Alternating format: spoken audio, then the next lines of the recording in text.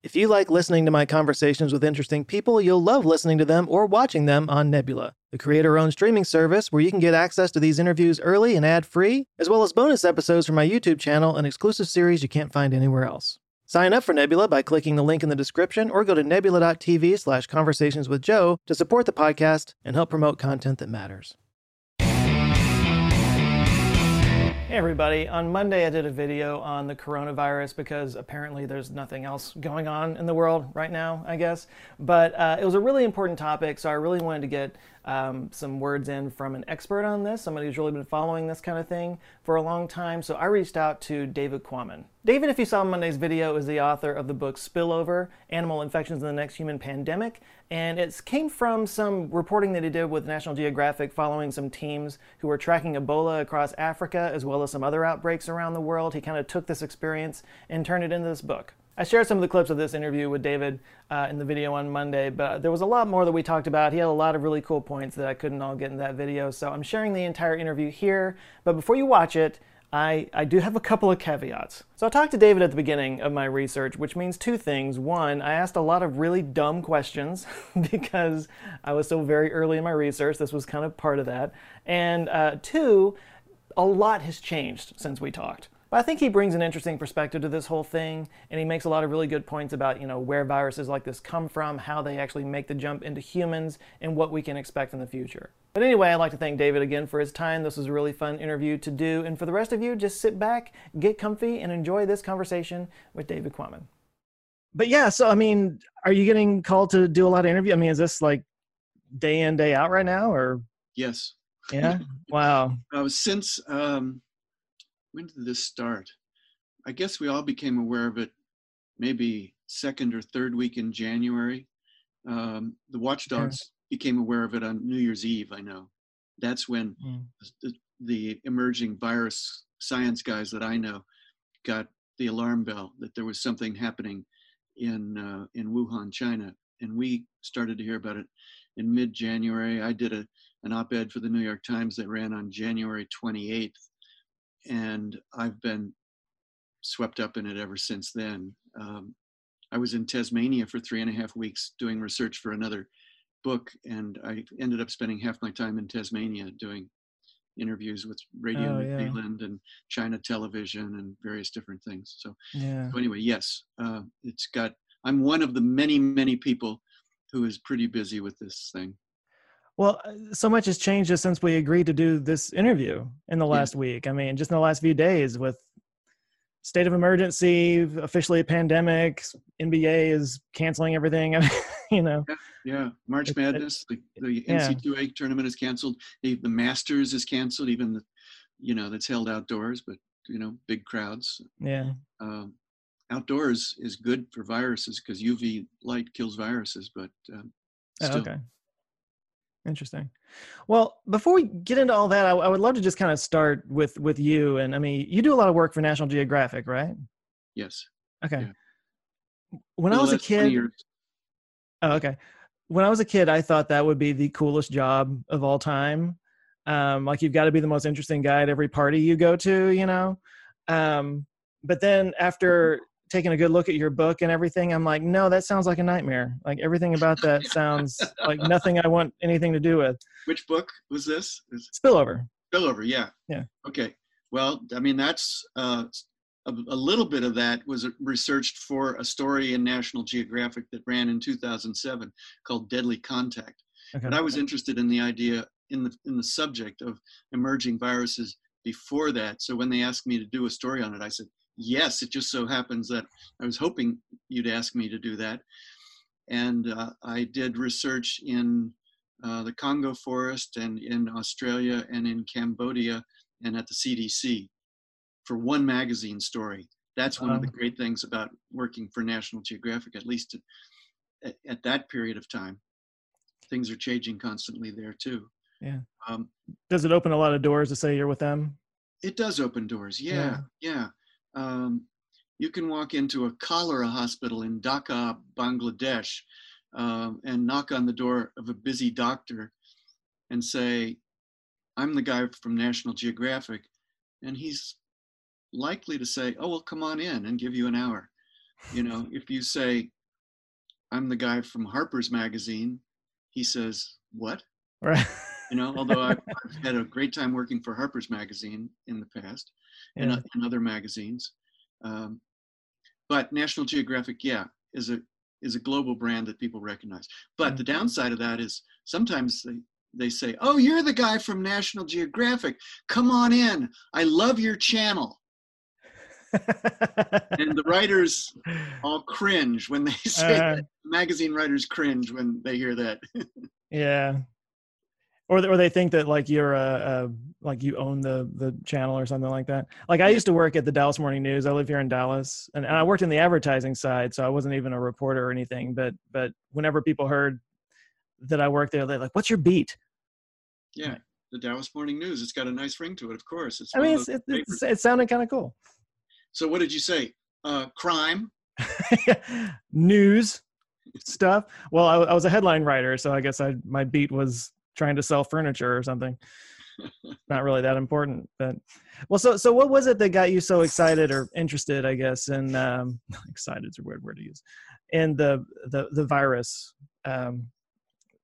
What got me excited, what got me interested, deeply interested, is uh, ecology and evolution. Okay. Um, I read the New Yorker stories that became the book The Hot Zone by Richard Right. Preston when they ran in the New Yorker. Might have been the first thing I ever heard or read about Ebola virus. Like a lot of people, I was mesmerized by those two wonderful magazine pieces. Mm-hmm. By the book, not so much. So I started to read about emerging viruses, and I wrote a few things about it. And I wrote a little bit about Ebola and got to know some Ebola scientists. Got more and more interested in that. And then in the year 2000, I was on an assignment for National Geographic, walking across essentially the forests of the Congo Basin with a wonderful American explorer, conservationist, biologist named Mike Fay, who was doing a 2,000-mile survey bushwhack through the forests of Central Africa. Wow. And I was following him for weeks at a time and doing 3 stories. And at one point, we walked through Ebola habitat, and we knew it was Ebola habitat because there was a famous Ebola outbreak among people that had occurred on a village at the edge of this forest block. So we knew Ebola was there in this forest, living in, all viruses must live in cellular creatures. So it was living in presumably an animal, Mm-hmm. species unknown in this forest. And we were walking through it. And that focused my mind. That got me very interested. It was spooky, but it was fascinating.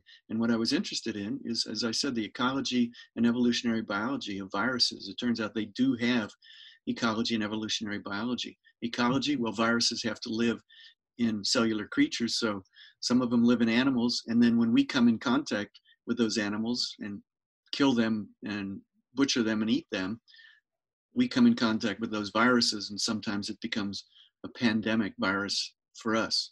Mm-hmm. That's ecology. Evolution is the fact that viruses evolve. Whether or not they are living things, there's no question that they evolve by good old-fashioned Darwinian natural selection, the survival of the fittest. Variation among populations, limited resources, competition, the result is adaptation.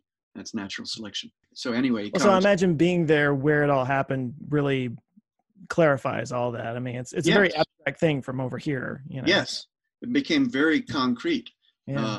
I write about this in Spillover, my book on this. That on that leg of the expedition was about 10 days of walking through this Ebola forest, and we walked in river sandals and shorts, bushwhacking through the jungle, sleeping on the ground in tents at night, crossing swamps, crossing blackwater streams up to our waist, with about a dozen Gabonese guys as the forest crew, carrying most of the heavy equipment, carrying the food, carrying the tents.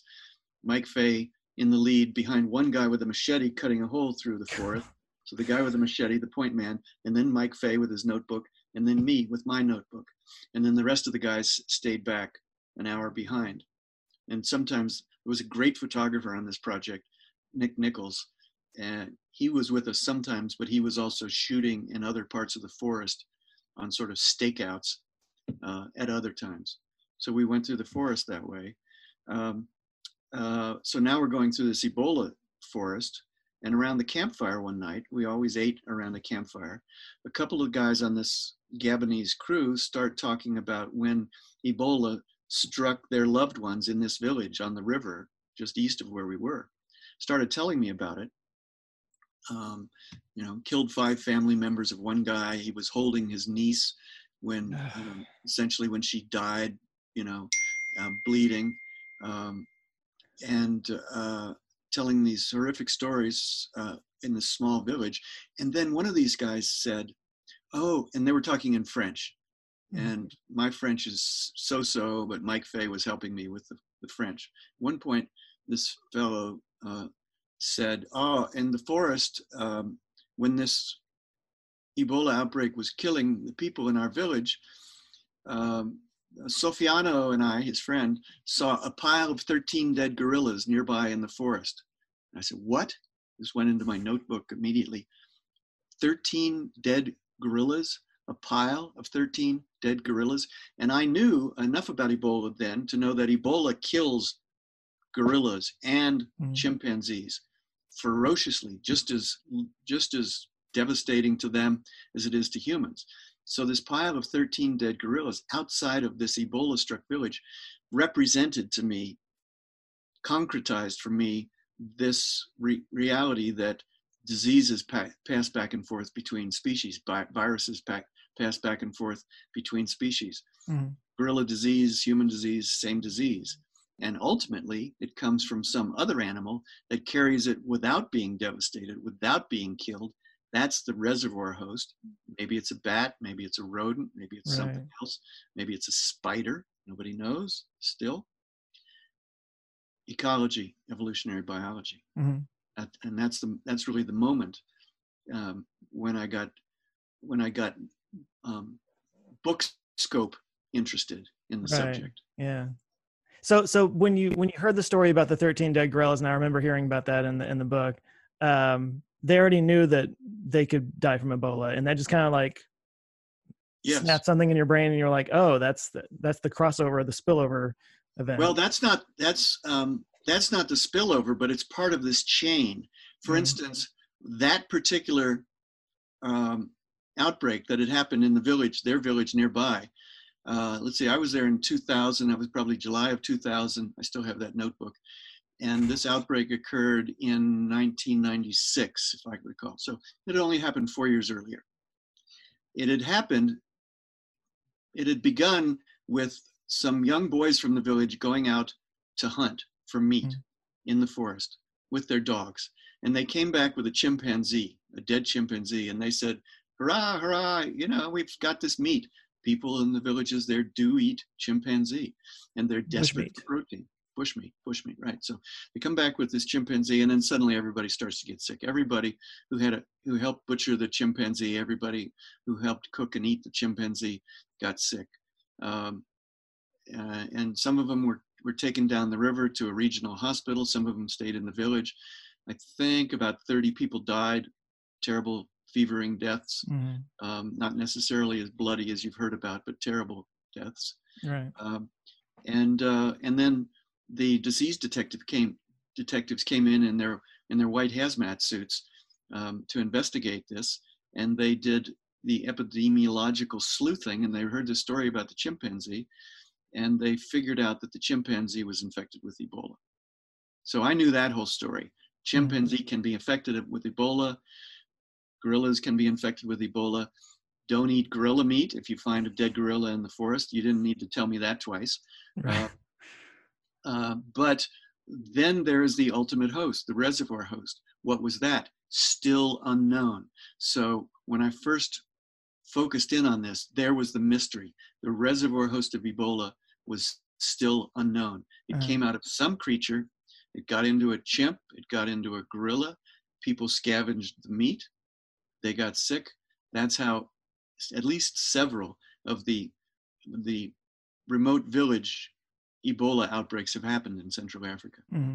So there was a mystery there. There was a detective story of trying to figure out originally where this came from. Story, and the book Spillover is filled with detective stories. Right. When there's a new disease, a mysterious new disease, the first thing scientists do is say, what's causing this? And then maybe they find a new virus, and they say, we've never seen this virus before. It's for instance, a novel coronavirus. Where did it come from? We've never seen it in humans before. And then some people deal with the medical and the public health side, but the people that I've paid attention to deal with that mystery story. This new virus had to come from somewhere. Right. I have a chapter in Spillover entitled "Everything Comes from Somewhere." I thought that was really interesting. Like, you're right. Like, a virus doesn't just appear out of nowhere. It has to come from an animal or From something. somewhere. And viruses can only exist viruses are not cellular creatures. They're little packets of DNA or RNA wrapped in protein and lipids, little capsules that can reproduce themselves if they are in the cell of a cellular creature, animal, plant, fungus, bacterium, or one of the little microbial cellular creatures. This might be a dumb question. Has there been a plant to human spillover event Not of a that virus? not that is known. Okay. I looked for that. The people looking for the Ebola reservoir looked at plants. They looked at insects. They looked at spiders. There's a guy, wonderful fellow named Robert Swanepoel in South Africa. I went to South Africa to talk to him about this. Spent 2 days listening to him talk.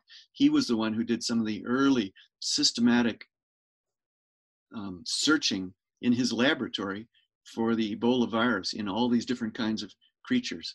And as of this point, as far as I know, it has still not been found in a reservoir host. Wow. What people say, well, there's evidence of Ebola and this or that. What they're talking about is fragmentary evidence, like use PCR testing, and you can get evidence of stretches of genome. You can do other things that give you evidence of antibodies against Ebola that show that this organism has been exposed to Ebola. But the gold standard is to be able to isolate live virus out of that creature. And as far as I know, in terms of most of the different kinds of Ebola, there are several different kinds of Ebola, that gold standard has not yet been met to identify a reservoir host, although large fruit bats are certainly the leading suspects. Yeah. Something that you said in your book that I thought was interesting was, I guess, the way Ebola kind of pops up and kills a bunch of people and then disappears for a while. Yeah. Makes it very hard to kind of track it. So right. It's a good thing for health that it's not constantly killing people, but it's kind of a bad thing for the science of trying to figure out where it's coming from. And it's sort of a catch-22, as these Right. researchers told me when I was asking them about this. When there's an outbreak, then it's a medical emergency, and everybody is focused on isolating cases and treating people, trying to prevent the spread, medical and public health issues. And as they say, you can't do science under those circumstances. You can't go in there and tell people, well, never mind that you're dying. I'm trying to find the reservoir host of this creature. Right. That doesn't happen. And then when the outbreak is over, the money goes away and the public interest goes away. Right. Oh, we fixed it. Yeah, it's gone. Over. And that, this coronavirus has gone so far now that it's going to be difficult for people, once it's under control, once we've dealt with it, no matter how terrible it's been, or maybe not so terrible, it's going to be difficult, but not impossible, for people to forget how unprepared we were for this one. We need people to remember and be better prepared for the next one. That's the crucial thing, with whether it's Ebola or coronavirus or whatever. I mean, SARS, 2003. Right. A novel coronavirus coming out of a bat in China. Killed 774 people, and we were lucky, and they controlled it. The disease detectives that I know, including some that worked that outbreak, say that was the scariest one. That was much more scary than Ebola, because it could have gone so big. Why didn't it? Did it burn out, as some people say? No, SARS didn't burn out. SARS was stopped. It was stopped by good, fast science, good, rigorous public health, centralized, strong governments and healthcare systems in the cities that it happened to get to, and luck. but it was a lesson. 17 years ago, SARS, coronavirus, the lesson went unlearned. We were completely unprepared for this one. Well, let's start talking about this one then. I know that like Ebola kills a lot more, has a lot higher death rate, but it's a lot harder to transmit. Whereas this is, what's the R? Is it the R value? Is that what it's called? The number of people that can infect other people? Yeah, it's called the basic reproduction rate, or the Okay. yeah, and they in the mathematical models they use an R with a zero hanging low in front of it, which they call R naught, NOUGHT, as in R nothing. R is zero. That's the basic reproduction rate, meaning in a naive population, an unexperienced population, that's the rate at which each single case infects additional cases. So if R naught is 3, that means every infected person coming into a naive population infects on average 3 people. And that's an important number. It's not the only important number, but it's one of them. Well, I'm going to assume, being who you are and what you do, you've talked to a lot of experts, and you're pretty much an expert in this. I'm not an expert. I'm just a guy who listens to experts. Okay, well, that's, I like to think of myself like that. Let's just start with how bad is this? It's an unfortunate coincidence, and I don't think it's an etymological fact, that the words pandemic and panic sound so similar. Right. That's unfortunate. There's a subconscious thing that our brains do when we hear that. Pandemic, okay, so I should panic in the pandemic. Right. Well, no, panic is really counterproductive. Sometimes people ask me, how scared should I be? How worried should I be? Mm-hmm. I don't want to be condescending, but I don't like to answer that question. I tend to politely say that's the wrong question. The right question is, what should I do? Don't lose sleep. Get a good night's sleep. Even if you're going to die tomorrow, get a good night's sleep. Some people say, I published this 500-page book, Spillover, about emerging diseases, scary viruses, and people who haven't read it sometimes say, oh, okay, well, what's the bottom line? Are we all going to die? And without wanting to be snotty, I say, yeah, we're all going to die. We're all going to die. We're all going to pay taxes, and we're all going to die. But most of us are not going to die of Ebola, right? Or even novel coronavirus. So how bad is it? Well, there's a high degree of unpredictability because A, human behavior is unpredictable, and B, the evolution of this kind of virus is unpredictable. So you put those two kinds of unpredictability together, and you get a wide range of possible outcomes. Even now, when the world is alert to this, the alarm bells are ringing loud, we still don't know, A, how people and communities and societies and nations are going to behave, how we're going to respond, whether it's going to be smart or stupid, slow or fast, lucky or unlucky. And B, we don't know what the virus is going to do. Is the virus going to change? Is it going to adapt? The more people it infects, the more times it is replicated. The more times it replicates, the more times it varies in terms of its genome. The more times it varies, the more chances it has to adapt in new ways.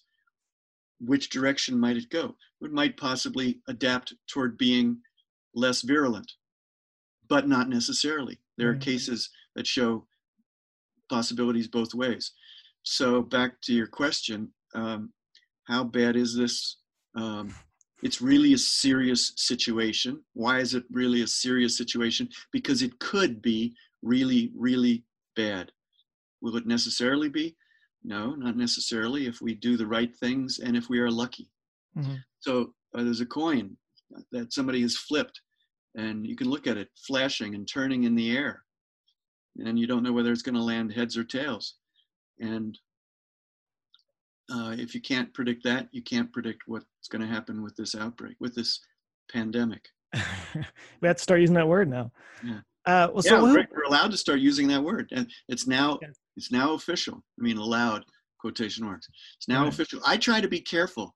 You know, the big Ebola event in West Africa of 2014, which I got pulled into again a lot as a talking head. Sure. I tried to be careful to remember not to call that a pandemic, because that was a really bad.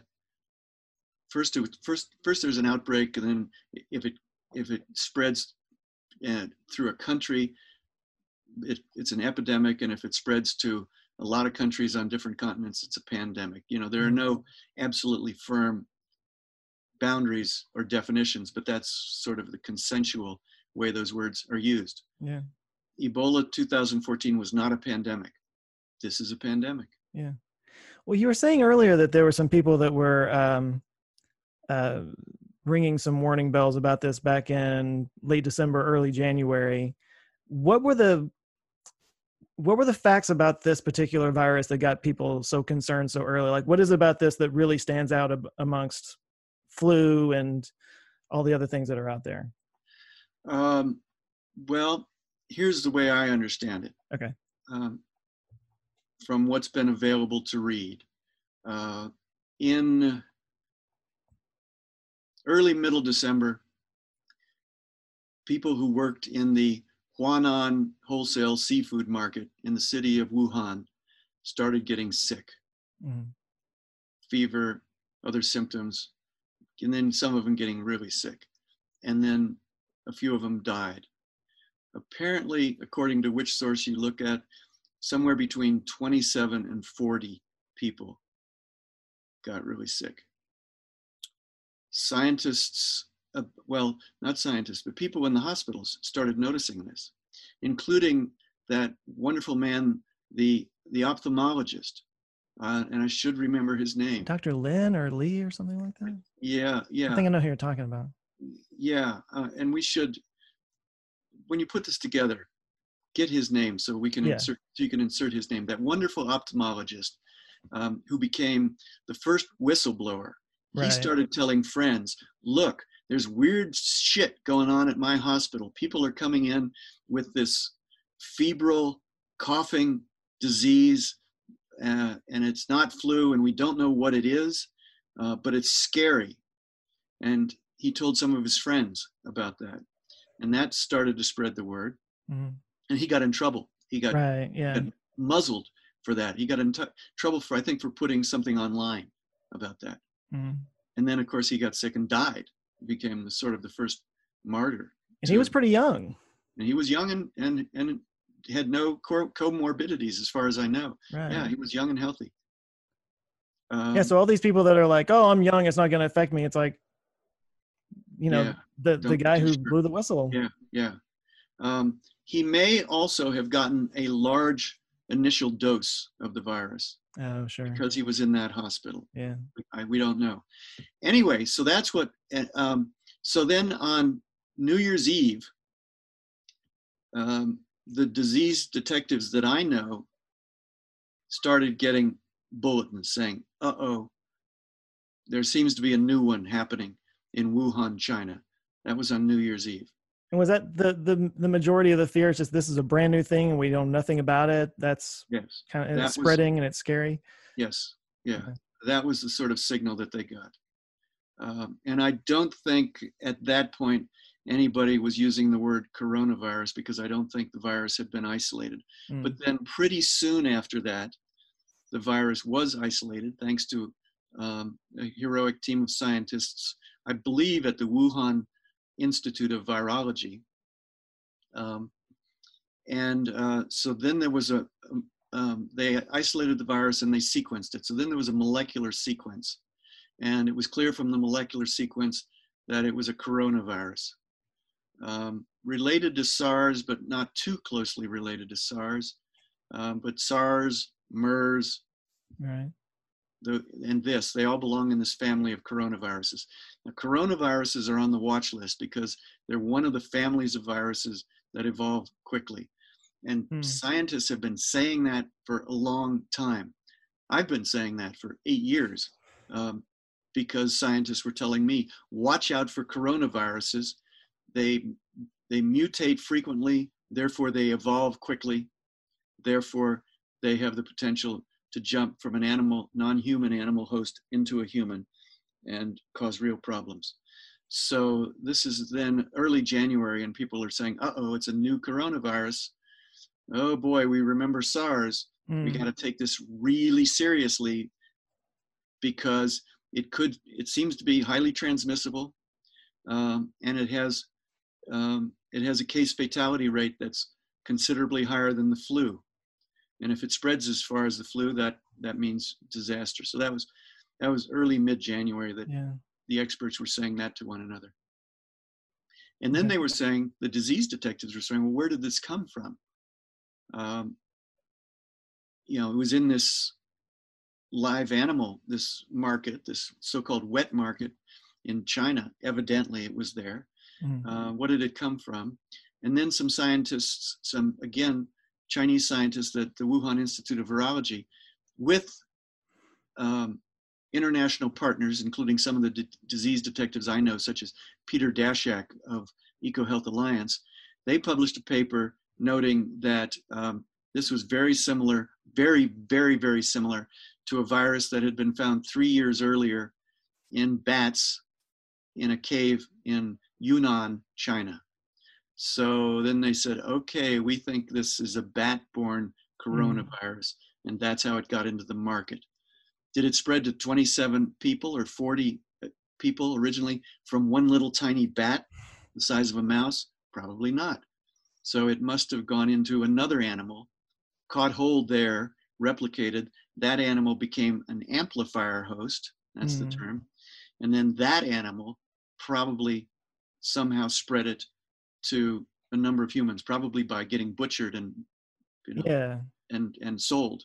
So the bat, is the bat considered the reservoir host, or the other animal that you were just talking about? Is that considered? Bat is considered the reservoir host. The other animal is considered the amplifier host. Okay. Yeah. And so that could have been a pig or a... Could have been a pig, or anything. In the case of SARS, they reckon that it was a civet, which is a kind of mammal. And in this case, there's been speculation. There was speculation at one point that it was a snake, but that seemed to be wrong. That seemed wrong to a lot of scientists immediately. And then I saw some speculation that it was a pangolin. Right, the scaly anteater looking thing that looks like an anteater or an armadillo, but is a unique group of animals. I think there's 6 species. Most of them are endangered. They're traded. They're highly valued for their scales, but also for their meat. They really suffer from this live animal for food and live animal for medicine trade that's so big in China. So there was some speculation that it was a pangolin. I don't know if that hypothesis has been confirmed. Yeah, they haven't figured that out yet. I don't what think the so. amplifier host was? I don't think so. Okay. At least I haven't seen that scientific paper. Case fatality rate or case fatality risk is essentially the death rate. Right. And basic reproduction number is this R0 thing. How many cases from each case? Right. And that's pretty high with this particular one? Well, if they're just high enough. Just okay. They think last I saw, they were saying between 2 and 3. So if it's 2 to 3, it means your pandemic is growing constantly. And when the numbers get big, the growth gets big. What happened with SARS is that they managed to get that R0 down below 1. When you get it down below 1 so that you've contained the cases and each case is not infecting 2 other cases, then you can get a handle on it. Okay. And we do not have that yet. We do not have that yet. We're probably not going to have that with this. We're probably going to have to deal with it spreading through our communities and our countries because it's already in so many places. We're going to have to deal with it by slowing the rate of infection so that our healthcare systems can deal with the number of cases that we have over a longer period of time. Yeah. So all of the social distancing, the hand washing and all of that, that's really important because that can slow the rate at which it moves through communities. And if it moves through communities more slowly, then that means there are more likely to be hospital beds for both your grandfather and your grandmother. And if it moves through quickly, Right. there might only be one hospital bed open for those two people you love so much. And that's what they're dealing with in Italy right now, isn't it? Absolutely. Yeah. Yes. They're dealing with horrible choices and horrible situation in Italy.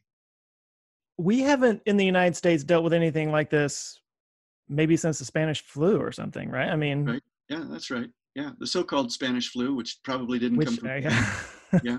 Right. The I flu know of the story 19... about that is because Spain was neutral in World War One, and so they were reporting on it, so it became known as the Spanish flu. That's some Very people. good.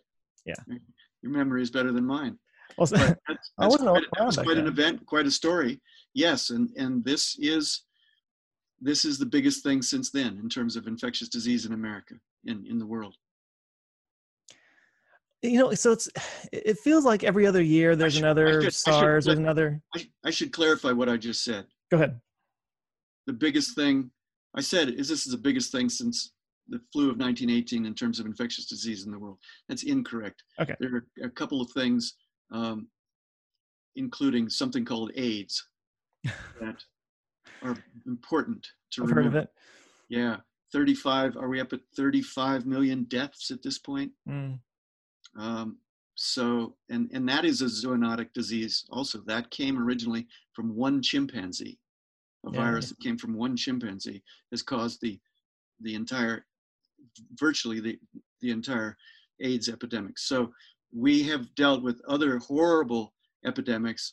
The AIDS epidemic has been a slow motion epidemic because the disease kills slowly and because it transmits relatively slowly.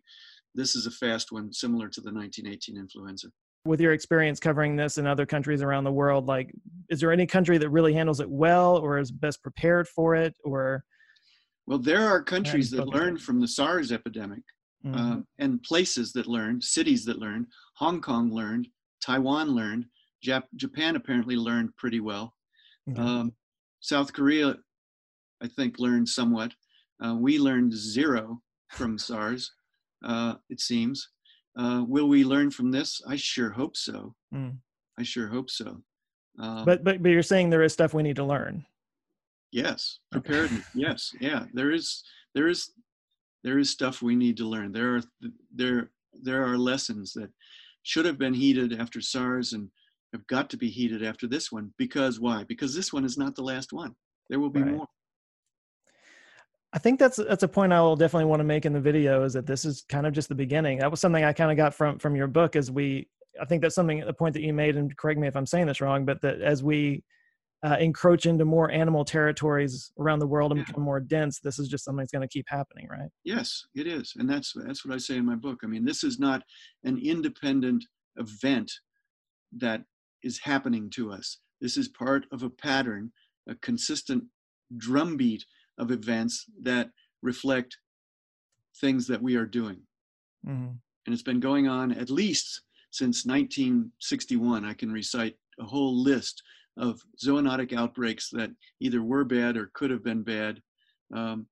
Viruses coming from wildlife, getting into the human population, killing people, either a few or a lot. Mm-hmm. And in most cases, it's because, why? Because do those animals seek out humans to give them the virus? Does the virus seek out humans? No. Viruses respond to opportunity. They don't have goals. They don't have purposes. They respond to opportunity. They do evolve. Yeah. And if a human kills a chimpanzee and butchers it, it is presenting itself as an alternate host for whatever virus is living in that chimpanzee. It is giving that virus an opportunity to jump to a new host. A much more populous host. Exactly. If the virus happens to jump from chimpanzees into humans, that virus and finds that it can evolve and adapt and replicate and transmit from human to human, then that virus has won the sweepstakes, because chimpanzees are threatened and their numbers are decreasing and our numbers are huge and increasing. So that virus achieves great evolutionary success if it makes that opportunistic leap. So my dog sneezed the other day. Am I going to die? Joe, are you going to die? Yes. I'm sorry to say you are going to die. No, we're back to that question again. Maybe not for 40 years until you step in front of a bus, I hope so. but probably not because your dog sneezed on you. Yeah. No. There is talk about dogs. I think there was one Oh, case. really? Yeah. Oh, there is. Yeah. There's one case um, that is of greater interest to social media than it is to science, I believe, where somebody found evidence in the nostrils of a dog of coronavirus. Now, finding evidence doesn't necessarily mean finding live coronavirus that was replicating and getting ready Mm-hmm. to jump out on the next time that dog sneezes. It might just mean that that dog was exposed, and lots of dogs will get exposed to this. And few, if any of them, are likely to come down with the disease COVID-19, Yeah. let alone spread it to anybody else, because dogs are different enough from humans, and this virus may have passed from a bat into a human, but that does not mean it can pass from a human into a dog. So what is it about bats? You may have spoken about this in your book, but what is it about them that makes them such great reservoir hosts? It seems like I keep hearing that over and over again. A couple of things are relevant to the question, why bats? And the question, why bats, is asked because bats seem to be overly represented as reservoir hosts Right. of scary new viruses. Seem to be overly represented. Now, that involves two things. One, bats are the most diverse order of mammals that exists. Oh, okay. There are a lot of different kinds of bats. 1 in every 4 species of mammal is a species of bat. Wow. Okay. I One knew it in was a lot, 4. but that's a lot. Yeah, 1 in 4. So they seem to be overrepresented, maybe because they're overrepresented in the diversity of mammals. Okay. But they probably are overrepresented even beyond that. Why else? Well, they may carry more viruses, more active viral presence than the average mammal. Why would that be? Well, they live a long time. A little bat can live up to 20 years. Oh, wow. Okay. A little mouse is going to live 2 years if it's lucky. Yeah. A little bat might live 20 years. Roosting, how? Well, roosting with 60,000 other bats, like a big carpet in a cave, Yeah. the wall of a cave, cuddled in there, 3 bats deep with their babies hanging to them and their, other bats on all sides. That's a great environment for exchanging viruses. You talk about social distancing. That's not social distancing. Yeah. So bat viruses are passed probably very readily from one bat to another. And then finally, their immune systems seem to be different, and it seems probable that their immune systems might tolerate the presence of alien DNA or RNA, such as an infection, a viral infection, might tolerate that presence of alien DNA or RNA more than the average mammal immune system. Why is that? Well, possibly because bats are the only mammal that fly. Flying puts a lot of stress on their metabolism. Putting stress on their metabolism, in some cases, seems to release free DNA from their own cells getting beat up and broken open. Free DNA floating in their bodies, even if it's their own, can possibly be a target of their immune systems. So if bats had rigorous immune systems like us, they might be suffering from autoimmune disease most of the time. So they seem to have downregulated immune systems. Everything I just said is hypothetical at this point, but it's one of the possible explanations. I've always liked bats, I like and bats too. they're pretty cool. But I remember one time I was working downtown, and I was walking a couple blocks to get some food, and I was about to cross the street. I was waiting for the light to turn green, and I saw on the other side what looked like a baseball cap or something, just kind of like doing this on the ground. And as I got closer, it was a bat that was on its back, and its wings were kind of out like this, and it was freaking out, and something was wrong. So I kept walking. Yeah. And I mean, this was years ago. I'm just saying, but like, well, probably a wise move, because bats also carry probably more than their share of rabies. That's what I was thinking. Relative to some other animals. I mean, raccoons in the eastern U.S. are inflicted with a lot of rabies. Foxes might have rabies. Skunks maybe.